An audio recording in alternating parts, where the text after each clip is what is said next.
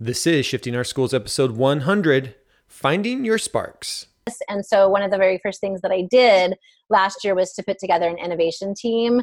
I call them spark starters from each school. and what I was really going for with the spark starter was like, I just need representatives from each school that will spark joy, innovation. And I knew that I didn't necessarily need the most techie teachers. I needed teachers who are passionate, innovators, risk takers, encouragers, like sunshine spreaders, like spreading positivity. Because I feel if I could get the right people on the team, then I can teach them the tech and the tools, and we can just, spark joy and innovations. Listen up, educators. Are you looking to take your classroom to the next level? The technological shift in education is happening right now. If you're looking to integrate technology into your classroom, you're in the right place. Welcome to Shifting Our Schools with your host, Jeff Udick. Well, welcome back to Shifting Our Schools. Hopefully you enjoyed that little soundbite of the conversation we have today with Tisha Richmond. So great to have her back on the show. This being our 100th episode of Shifting Our Schools. Crazy to think we've dropped our first episode in January of 2008 with my co-host for the first 30 plus episodes being David Carpenter. I can't thank David enough for starting Shifting Our Schools with me.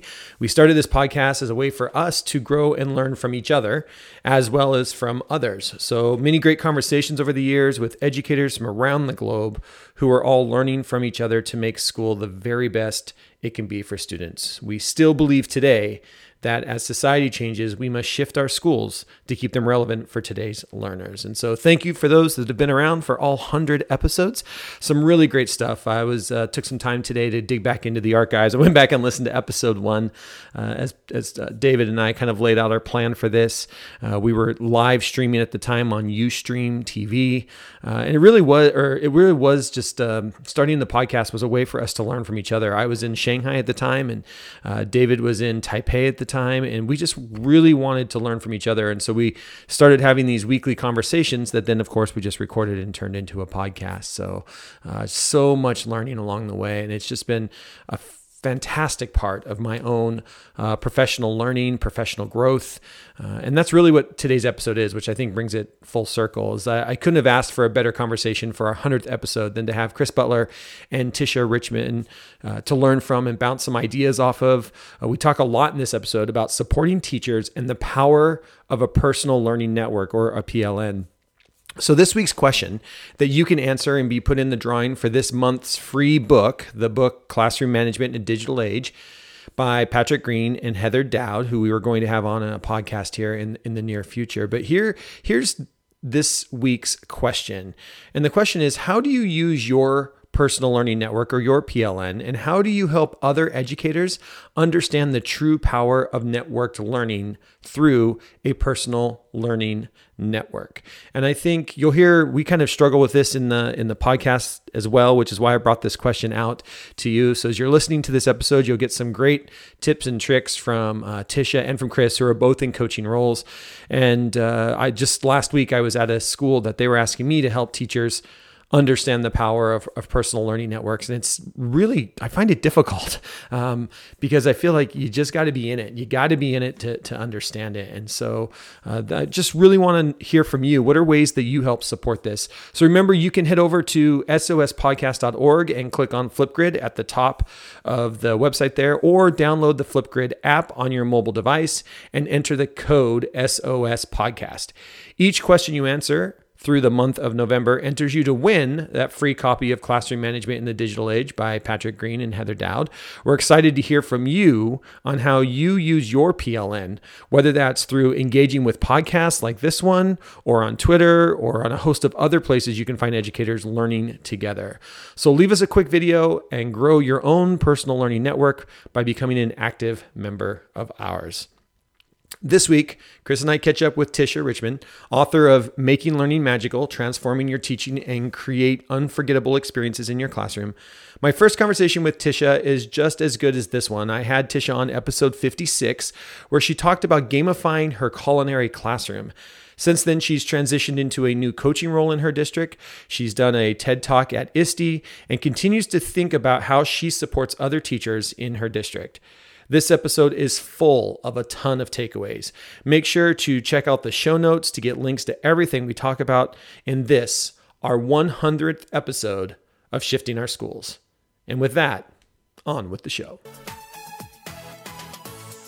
All right, welcome back to another episode of Shifting Our Schools. I'm so excited that we got the West Coast crew tonight. This is going to be nice. I love it. Tish and Chris are here to have another great conversation. I need to go back and look because Tish, you've been on the podcast already once before, and it was such a fantastic conversation.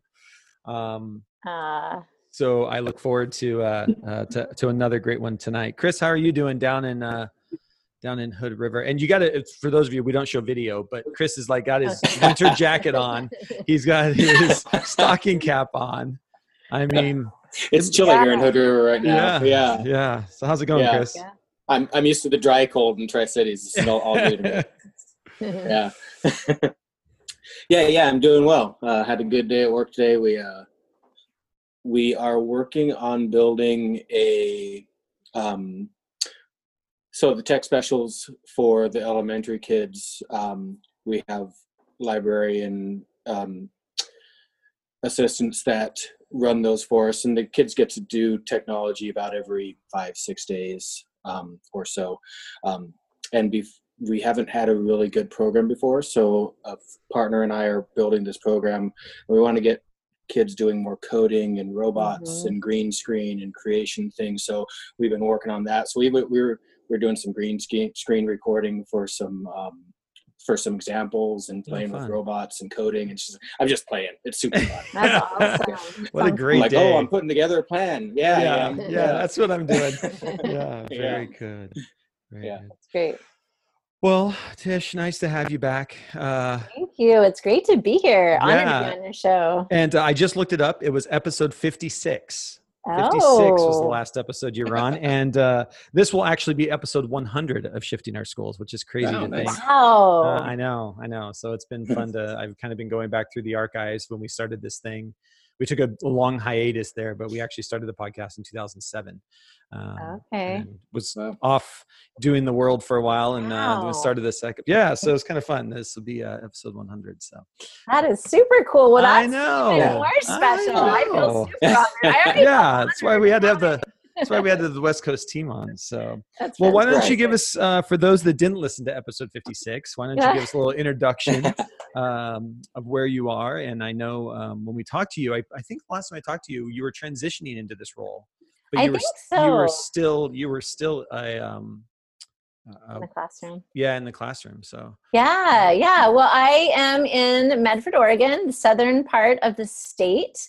And I have been a family and consumer science CTE teacher for about 24 years, teaching culinary arts for most of those years, a few years interior design. And like you mentioned, I transitioned to a tech integration specialist role at the beginning of last year. And such a shift for me because, my entire career since I graduated from college, I was in the classroom and that's all I knew.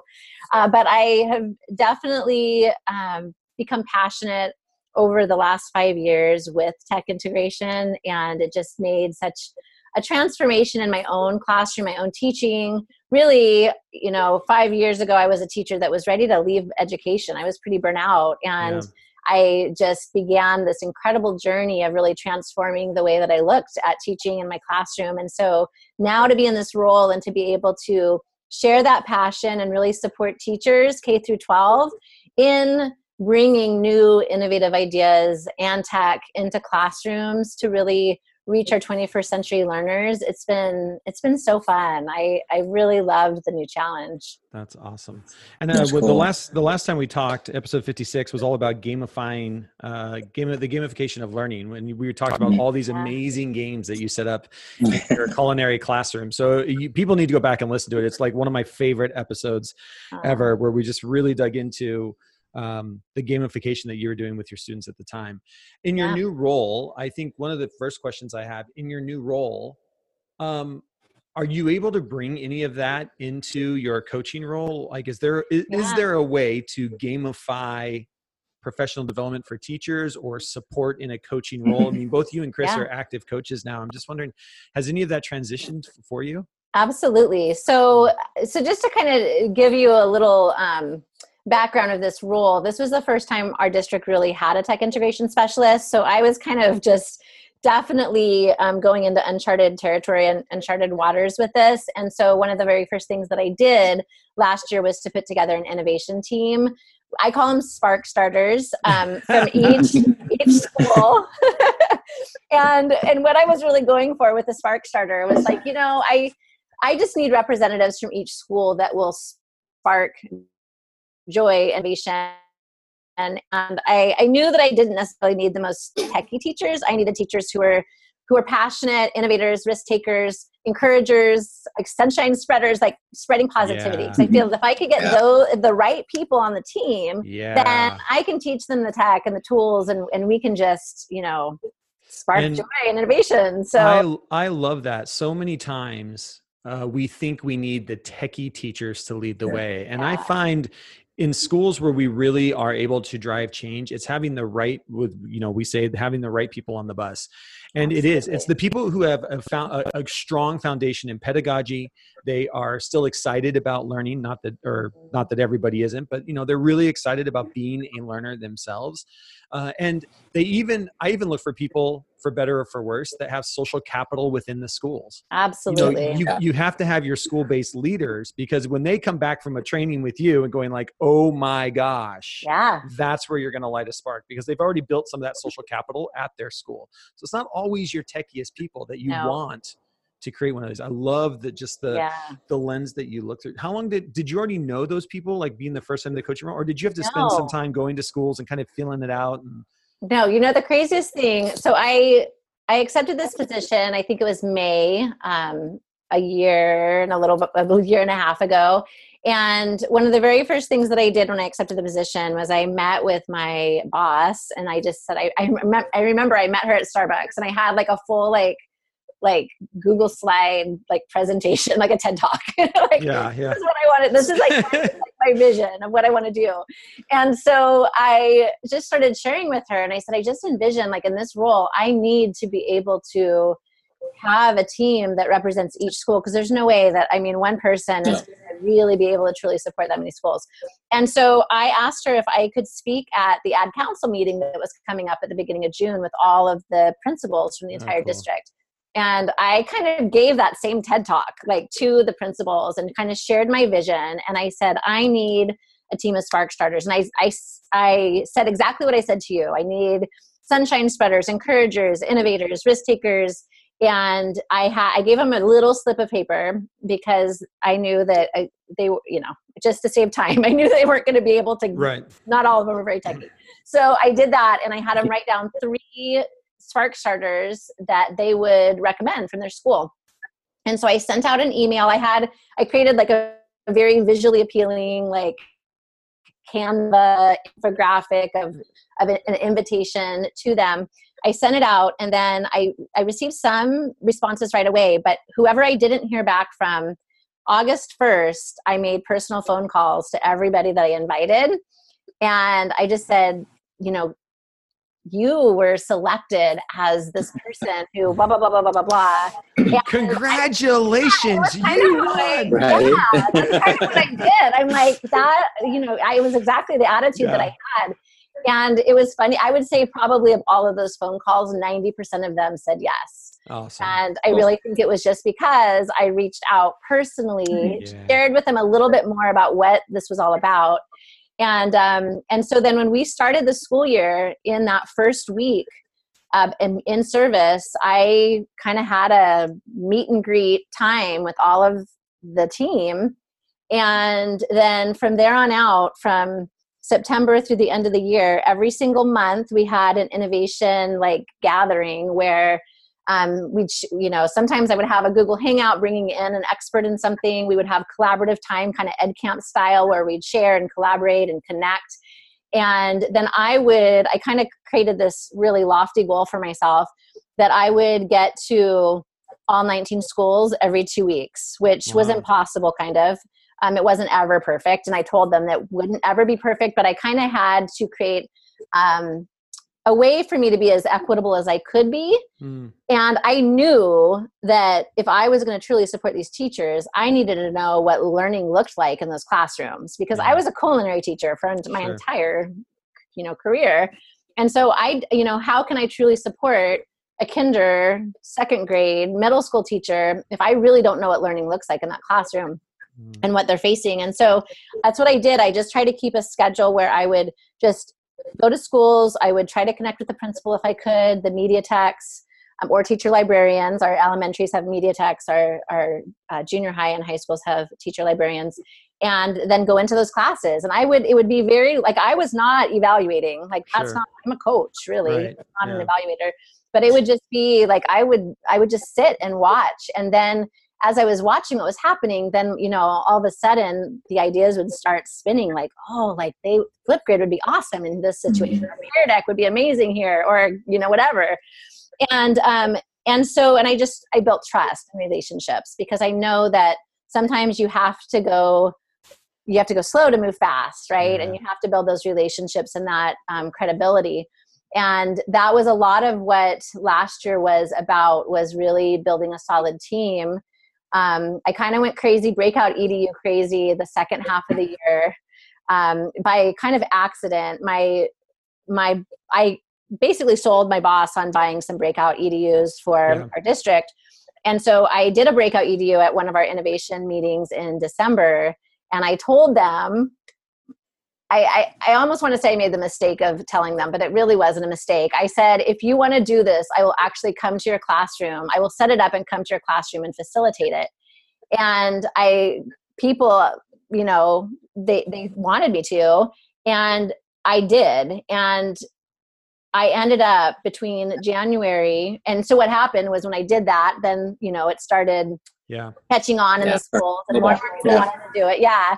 And so between January and June, I facilitated 100 breakout EDU experiences. Wow. And it was like right around the 100 experiences in our district. But what I started realizing, that's not what it was really about. It was really going into these classrooms and showing them what learning could look like, right? And if you can go in and you can show a teacher, this is what learning looks like. This is what the 4 C's, creativity, communication, critical thinking, collaboration looks like.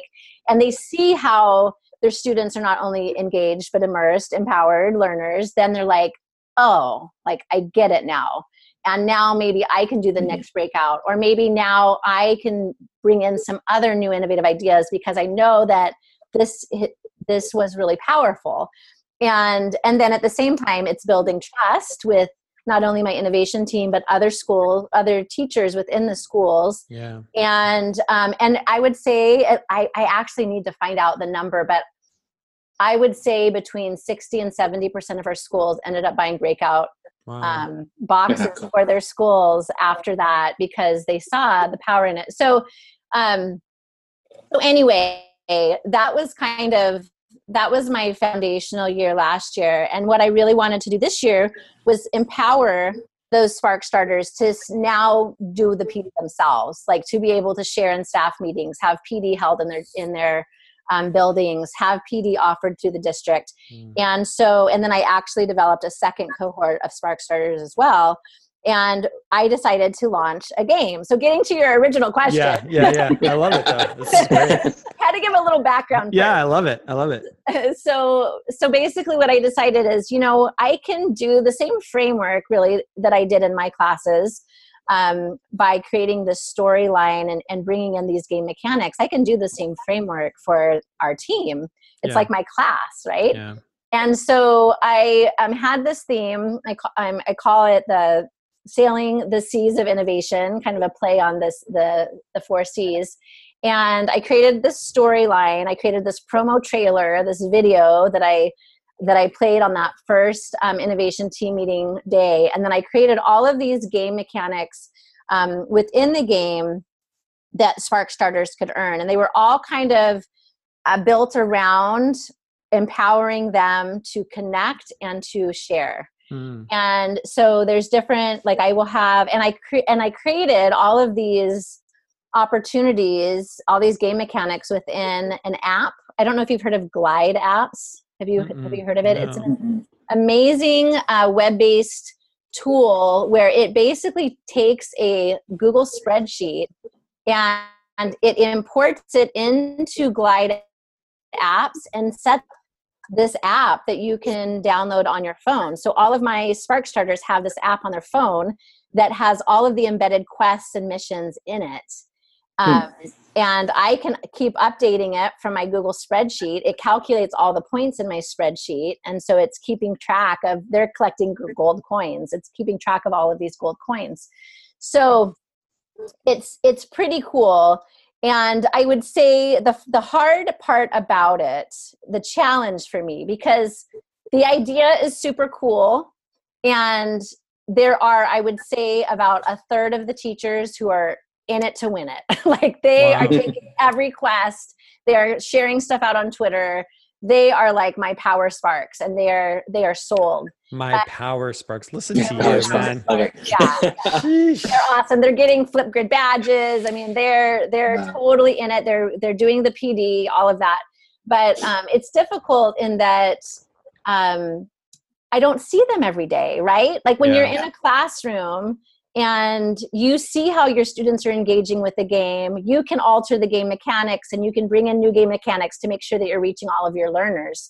It's more difficult when you really don't have that everyday interaction, and it's a little harder to sell. It's like the sell. So like I had a certain percentage of my Spark starters that couldn't come to that first meeting because they had volleyball games that their kids were in, or they had to come home to, they had kids at home. And so it's a little bit more of a challenge to bring those people on board when, the contact that I have with them is not as much. So all of that to say, yes, definitely you can gamify. And yes, I have gamified, cool. and I'm still learning. Yeah. And Thanks. one of the things I like, and I think this is, so it sounds like that original cohort of Sparks, you still have. Yeah. And so this is the second year with them. It is. Correct. Yeah. And that is also something I think for coaches in schools to be thinking about, is that all too often what we see and what I see is, you get a cohort like that and they get 1 year, and then we're like, but we need to spread this out equally. Mm-hmm. And so that cohort goes away, and then you're basically starting all over, and you don't get to really level up, which is what you're doing, is continue with that same group. And you can bring another cohort behind them. Right. Yeah. And that second cohort's, you're even doing different activities with that second cohort. Right. But that first cohort will always be your lead Sparks. Yeah, absolutely. Just because they're in year 2, in year 3, right? They're just at a different level of getting into this, right? Getting into the different way of thinking. Yeah, absolutely. Yeah, it is.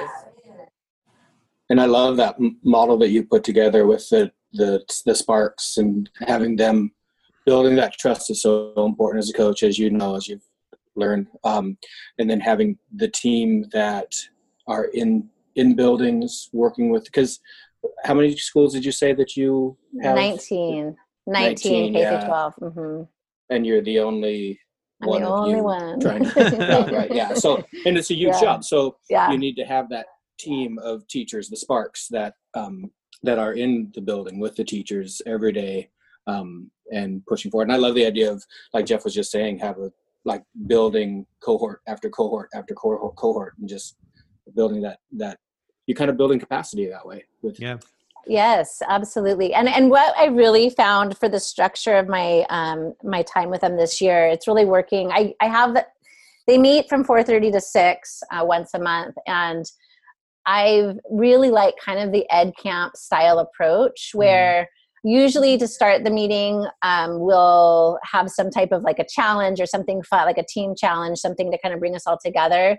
And then I ask different Spark starters each month to lead basically like Ed Camp style discussions. Mm-hmm. And on things that I know that I've seen, right? I've been in their classrooms. I see the things that they're doing. So I ask them, you know what, you are totally rocking it with WeVideo or Flipgrid or Pear Deck or, Yeah. flexible seating, whatever it is. Yeah. Will you lead a table discussion on that? And so then it's making them brave, right? Because it's pushing them maybe out. Maybe it's something that they're a little bit uncomfortable with, but it's giving them it feels kind of safe because it's just a tabletop discussion. They don't have to create anything super formal. And then once they do it, and then people are responding to them and getting super excited about what they're sharing, then they're even more excited to share the next time.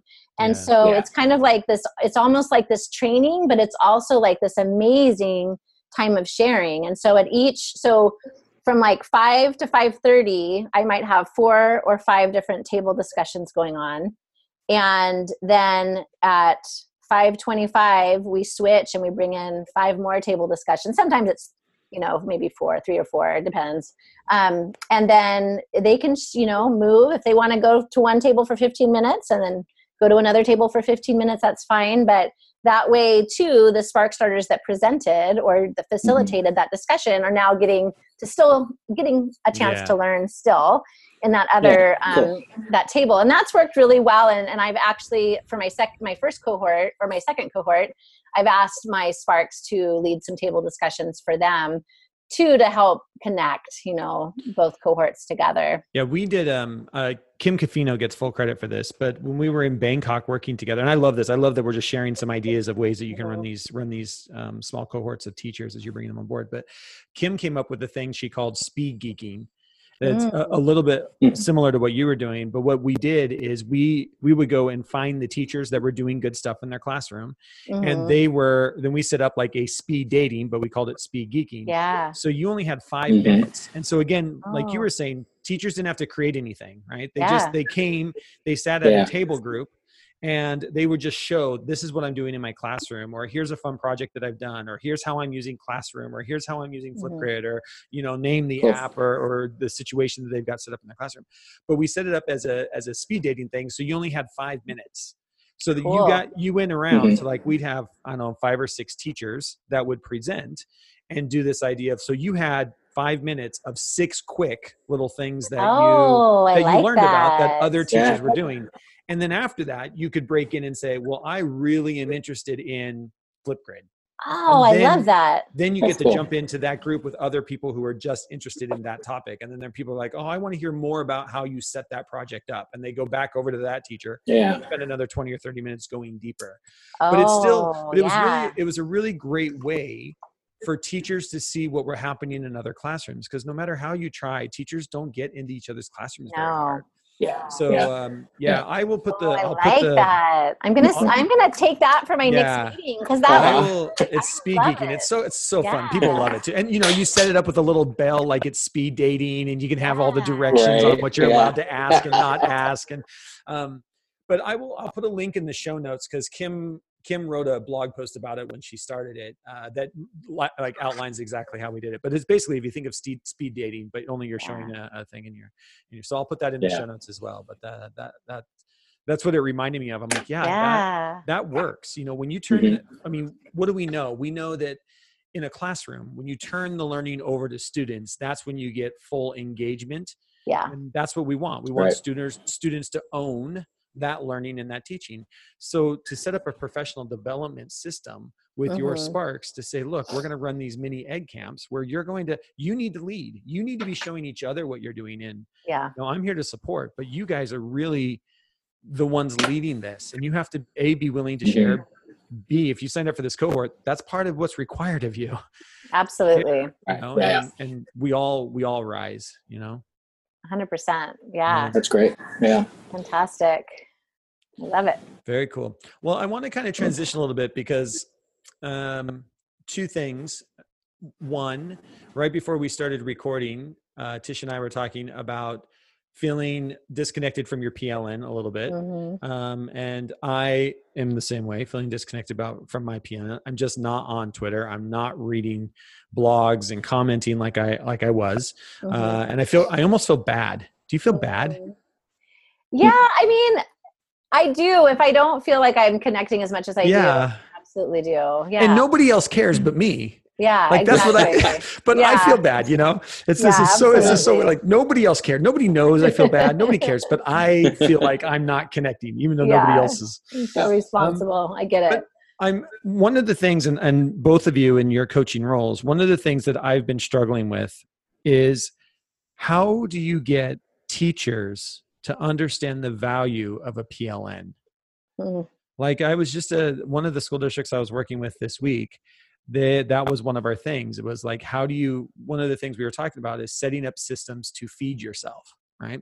And no matter how many different ways I try to explain the power of a PLN in this digital world, I never seem to be able to get people to understand, like, this is literally the best professional development you can create for yourself. And Absolutely. do you have any ways that you help explain to teachers or try to get teachers to be, I don't know. Yeah, I mean, I think part of it is building that into my gamified structure. That's part of the challenges were like getting on Twitter, sharing out with I have an IM549C hashtag that we use to share. I created a Facebook group just for the safety of those who just aren't quite there yet to share on Twitter, that we could at least have a group where we could share, you know, within our Sparks. And then we also started a Voxer group, which I love for kind of expanding conversations that maybe you have on Twitter.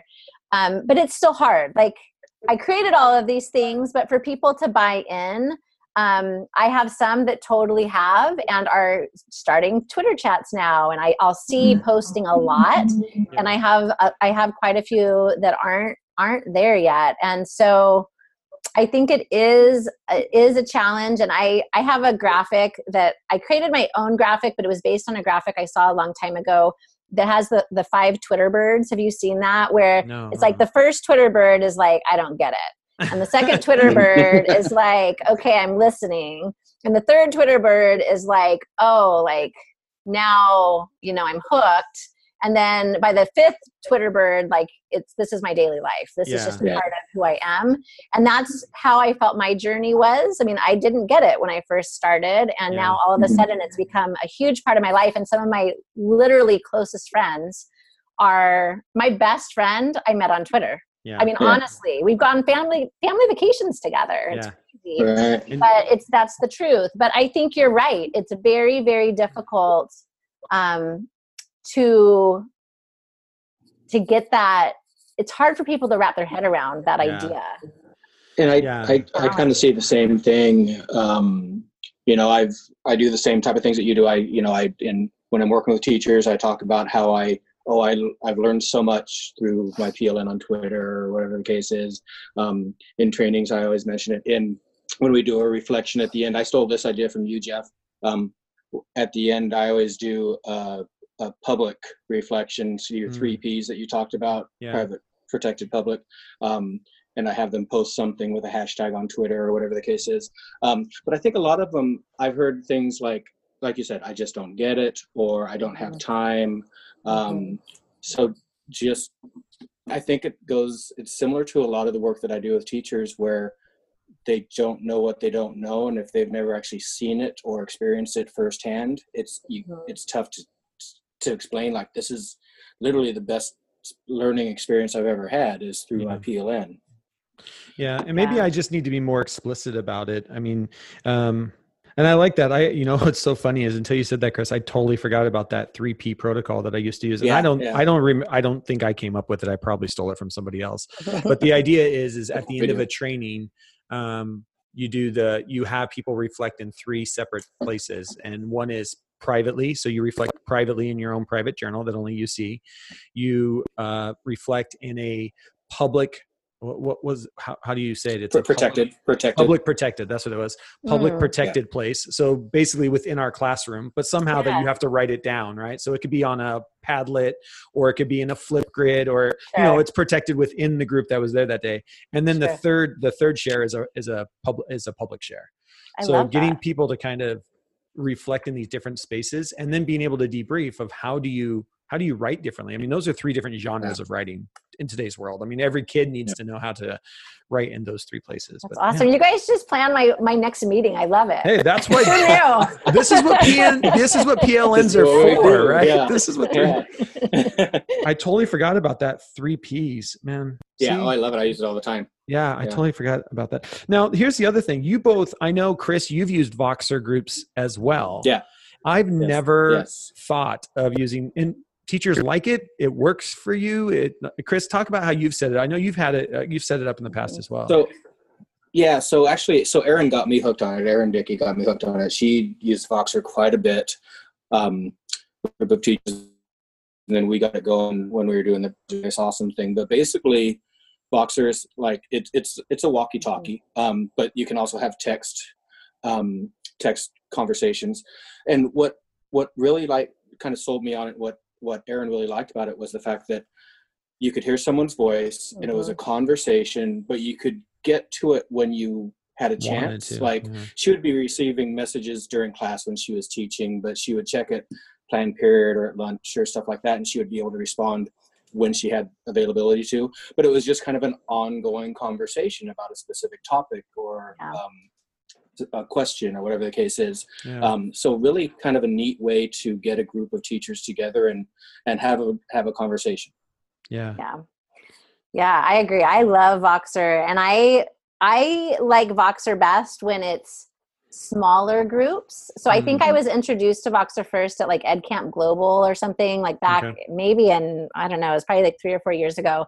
And it was big groups, like around, gathering around certain topics. Yeah. I find sometimes with really big groups, you get lost, or you feel like you're so behind in the conversation, like you just can't catch up. Can't keep up.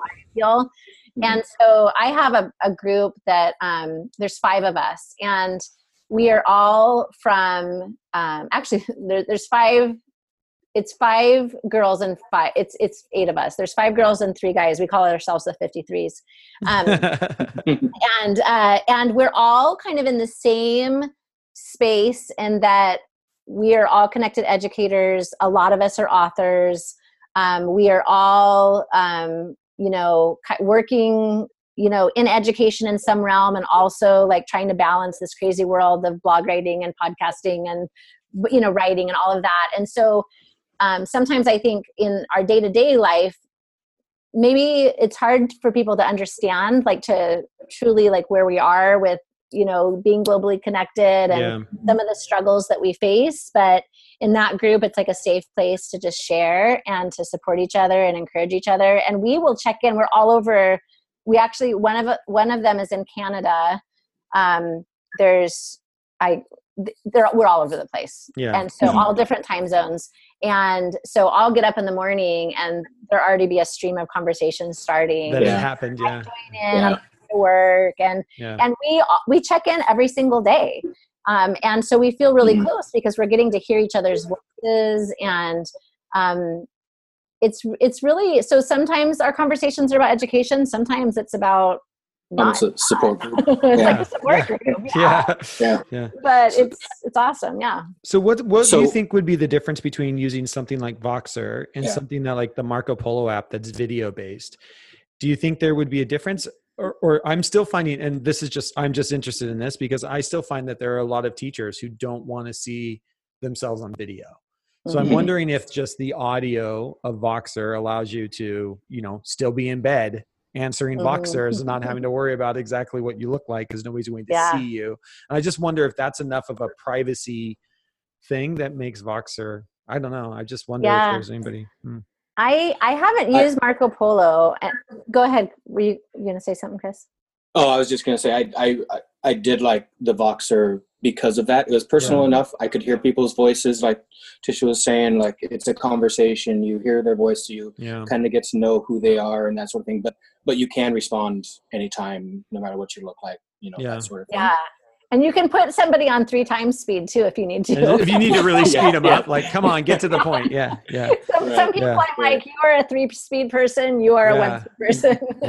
It's just, and this is what I love about all these different apps. Like I just thought about Marco Polo because in our real estate company, that's what we use all the time with our contractors. So a lot of our, we live in Seattle, but a lot of our rentals and our contractor live in Spokane. But our contractor can walk through one of our properties that we've never been in on Marco Polo, and we can watch it, rewatch it. We have conversations back and forth. He can be in the hardware store saying, which one of the toilets do you want me to buy? But the video aspect allows us to have a different conversation. But that might, I'm just in my own head. That works for that. Is Voxer something that creates more of a community feel in this idea of a protected public space, where you have control over it? And I like the idea, because you said I downloaded Voxer a couple of years ago. I'm going to be honest, I've never used it. I don't use it. But can you like share links and stuff in it then too? Because there is text, so you can flip links in and stuff. Text, audio, links, pictures. No pictures. So okay. yeah, it's great. And I think even for some people, even giving a voice audio is a stretch. And I found that when I was using it in our school a couple years ago, I used it as kind of a way to connect on a book study, because it actually is a great way to do a book study. That's a great idea. And I love that idea. That's you can book study. You can share out like a Canva image every day, a new question, and people can respond asynchronously. And that's the beauty of it, is the asynchronous piece, because everybody has different times when they can chat. Sometimes it's on a walk, sometimes it's on the car ride. But I think what I found, that there are some people who do not want to hear their voice, and so they had a really difficult time with that. And I didn't think about that at first. I'm just so used to hearing my own voice. I remember a time that I didn't like it. Now I'm like, I'm not getting away from it. So. Yeah, that's right. This is the way I sound. So get over it. Yeah. But everybody has a different comfort level. Yeah. What do you think, like group size? You were saying too big a group, you felt moved too fast. And you too, Chris, have you found is there a group size in that kind of stream? Because it really is streamed conversation is really what it is. Do you feel like there's a size? What size have you felt like you said you're comfortable with a group of 8? You feel like that's working for you? Bigger, smaller? Do you think that's about the right size? Are you asking me, or are you asking either one of you? Okay, I think it's a good size. I would not want to go. I mean, it depends on how active people are in the conversation too. Some people are more active than others, but I think I would say no more than 10 is probably my ideal size. Okay. I think that's about where I would probably land too. A little more than that, you kind of get lost if everybody's active. Right. But that's a big if, right? Sometimes people are just quote unquote lurking, which is fine. Which is fine, yeah. But yeah. Okay. So speaking of trying to grow the PLN, trying to be more active in that, and we're talking about Voxer and Twitter, and I started a Facebook group with Tyler Ablin, the East Cascades Innovative Educators Group, and just trying to build groups of teachers, innovative thinkers, just to talk shop and bounce ideas and do cool things in education. Do you have one, Tisha or Jeff, that you like best? Twitter's kind of my go-to, but sometimes it can feel more impersonal than like the Voxer or that sort of. It just kind of, I don't know. Do you have one that you prefer? Is it choose what the weapon that's best for this battle? Yeah, Twitter is where I would probably say that I live most often. I just got connected on LinkedIn, but I'm not really participating very actively. Facebook is kind of a weird space for me because it was my personal space, and now it's kind of become like a lot of people in my PLN now are on there. And so it's this weird mix of like high school friends. That's the problem with Facebook, right? Like it's a little of this and a little of that. Yeah. It's not clearly defined anymore. And it's not. It's a little kind of awkward. So I'm like, I share something out and I'm like, I don't know who really wants to hear that, but do you just have your own profile? Have you started a page yet for yourself? I do. I have a Make Learning Magical page that I try to keep, like if I write a blog or I share a podcast, I'll put it there. But then what really, I think how I'm using Facebook the most is I started a group for gamifying family and consumer sciences. Cool. And that group is like up to about close to 2,000 now. And that has just been a really neat space for teachers who are just, trying new things in their classroom, and it feels safe for them to share, and a great like support community, an idea sharing community. And so that is probably the aspect of Facebook that I've enjoyed the most, is kind of building that community of educators. But I think what I love about Twitter is that it really brings us out of our silos, because for so long as a culinary teacher, I'm like, who's going to understand me? I give my students chef's knives. Like, no one gets me. And then when I started connecting on Twitter, I'm like, geez, like I can learn. People can share out an idea, like a 5th grade teacher can share out an idea, and I can be like, oh my gosh, that's brilliant. I can bring that into my classroom this way. So it really is this place that is, you're being inspired by so many different perspectives and viewpoints and educators from all over the place. The thing I'm always trying to tell teachers too is like, you have to remember, I think you being a culinary teacher is a perfect example. And I don't know if you were, but in many schools, you're the only culinary teacher, right? And so you don't have a staff room where you get to go talk to 5 other culinary teachers and bounce ideas around. Right. But Twitter is that for so many people. I mean, I've got some of the small school districts that I'm working with here. There's literally like one teacher that teaches science. And I'm like, how are you filling your cup? Mm-hmm. And they're like, well, I go to a conference. Like, that's not going to do it. You know, you can be doing this every single day. # science chat is just, that's it. You just need to know one spot, and then make that a habit. How do you start to make that a habit so that PLN starts to work for you? That's it. It is key. Yeah. And I think too, it's like if you're on Twitter as an educator, you're a learner, right? Yeah. Like you don't go to Twitter to not learn. Exactly. If you're an educator, if that's what you're in that space. Yeah. And so I think that's the beauty of it, is you're connecting with people who are passionate like you are, and aren't going to be like sucking the joy out of education for you. They're going to be filling your cup. Like you filling your cup. Yeah. Mm-hmm. Yeah. And if they're not, block them or don't follow them anymore. Right. The other tool I'm interested in using that I think, Chris, might even help for you, that I've used off and on is Slack, which we use. A lot of companies use Slack because of the opportunity to have different channels, which allows you to have different conversations.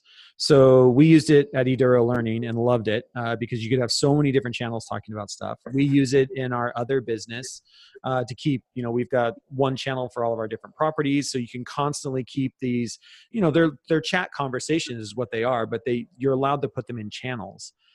So I'm even thinking, I'm just wondering, is there a way to use something like that as well? And the thing, again, the thing I love about all of these tools is these are tools that are used in the business world. Mm-hmm. It's not like we're trying to make a tool do something which we're really good at in education. We're trying to force a tool to do something in education that it was never meant to use. Right. But I think Slack's a pretty cool one too. And you get a lot of freedom with that, with the free, as well. But just more of that chat. I'm always looking for a chat. Today's Meets doesn't do it for me as far as like using a chat program when I'm trying to show teachers back channel chatting or how you might use a chat in the classroom. And I can't find one that I like. All the free good ones went away. So anyway. I haven't used Slack. I mean, I love Google Hangout for conversations. Yeah, kind of a conversation. Well, as we wrap this up, I want to talk a little bit about your book. How's the book doing? It's amazing. It's kind of surreal, to be honest. I just feel so grateful that I've had the opportunity to be able to share my story. And it's been really, it's humbling and really cool when I get to have conversations with other educators who have read it and maybe is taking, able to maybe transform their classrooms or bring some of the ideas into their world. And I think the best stories for me is when I hear of an educator who is really at the brink of leaving the classroom or leaving education, and they read my book and they, were rejuvenated or re-inspired. And those are the best stories. Cause I think like even if there was one teacher that I was able to help bring joy into their practice and help transform their classroom, like that is that's was worth it all, right? Well, that's why we're teachers, right? It's the same thing. I have teachers all the time, with all the professional development I do. I have teachers all the time like, don't you miss the kids? And I'm like, yeah, of course I miss the kids, but you need to understand you're my kids. Yeah. And I just need to see at the end of the training day, one of you has a sparkle in your eye and you're going to go impact another 30 kids. That's all I need. That's what I need. Absolutely. That's it for me as well. So, and I have to tell you, you probably don't know this, but at NCCE last year, I was stalking you. I was sitting in the audience. I know. I saw you. I know exactly where you were. You were in the front right-hand side. I totally did. I think I even said hi to you. Yeah.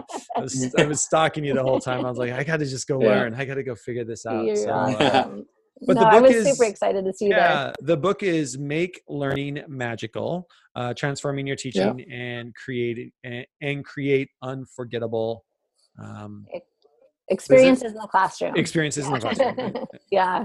Very cool. Yeah. And there's actually, I was on Twitter this afternoon and I saw a video that was posted. A TED Talk at ISTE 19 that you did about that. I did. Cool. I was part of the TED Talk Masterclass Showcase last year. Awesome. And it was kind of one of those things that I had the opportunity to join, and I'm like, I would love to become a better speaker. And I've just always, been always very intrigued with TED Talks and inspired by them. And so I thought this would be great. And so part of the masterclass is you create a TED Talk, right? Like that's your final thing. Yeah. So I did, and then you submit it. Well, I did not in my wildest dreams think it would get accepted at all. Like I did not think it was going to get accepted. And so when it did, it was just like this, it was like, I was so excited and so flippin' scared. I'm like, my gosh. Cause it just feels different, right? Like I've presented lots of sessions and stuff, but for some reason that just felt different. And so it was such an honor to get to present at ISTE for the TED Talk. And it was super scary. Like I remember I was pacing back and forth and it was amazing. You did great. Oh, well, thank you so much. So it just got got released yesterday. So very cool. Well, we'll make sure we put a link to it in the show notes as well. But there is something about a TED Talk. I don't know what it is, but you can be a great presenter, but somebody makes you do a TED Talk and it's like a different level, right? Like you gotta, because you've seen so many of them, you're like, I gotta know my stuff. Yeah. Like you can't get away with not knowing, which the process, the thing I love is the process of going through preparing for a TED Talk is the same process we need to send kids through when we're making them do presentations in our classroom. Absolutely. Presentations in your classroom are not writing some bullet points on the slideshow and then turning around and reading the bullet points. Go watch any TED Talk. That doesn't happen in a TED Talk. So if you're going to make kids present, go through the process because it is such an introspective, scary, powerful, I think, process to go through. It was an incredible process. And that if anybody gets a chance to go through the TED Talk Masterclass to ISTE, I would totally recommend it. Yeah, very cool. Yeah, it was great. And it was great to hear the story, the book. And I love the story about the student that you had. That I'm not going to give it away, but it's awesome. Go watch the video. Good. Yeah. Well, Tisha, thank you for taking some time with us today. And I've got so many great ideas. This is what I love. I love when you get to talk with your PLN. And Tisha and I met for the first time at, was it PDX? It was integrated. At that dinner. At that dinner, we sat. We happened to just sit across the table from each other, and this entire conversation was our dinner. Yeah, like I don't think we ate. I think we just started chatting, and it was insane. It was so awesome. It was so awesome, and I love it. Every time we get together, I'm just like, I need somebody to help me with some things. Of my PLN, so good. Oh, ditto. I learned so much from you both. Yeah. Well, thank you. Thank you, Chris. As always, appreciate it for you as well. Thank you, guys. Thank you. It was truly an honor. Thanks so much for listening to this episode of Shifting Our Schools with your host, Jeff Udick. For more great content and to stay up to date, visit sospodcast.org, facebook.com/Jeff Udick, and on Twitter @JUdick. If you enjoyed today's episode, please leave a review and subscribe, and we'll catch you next time on Shifting Our Schools.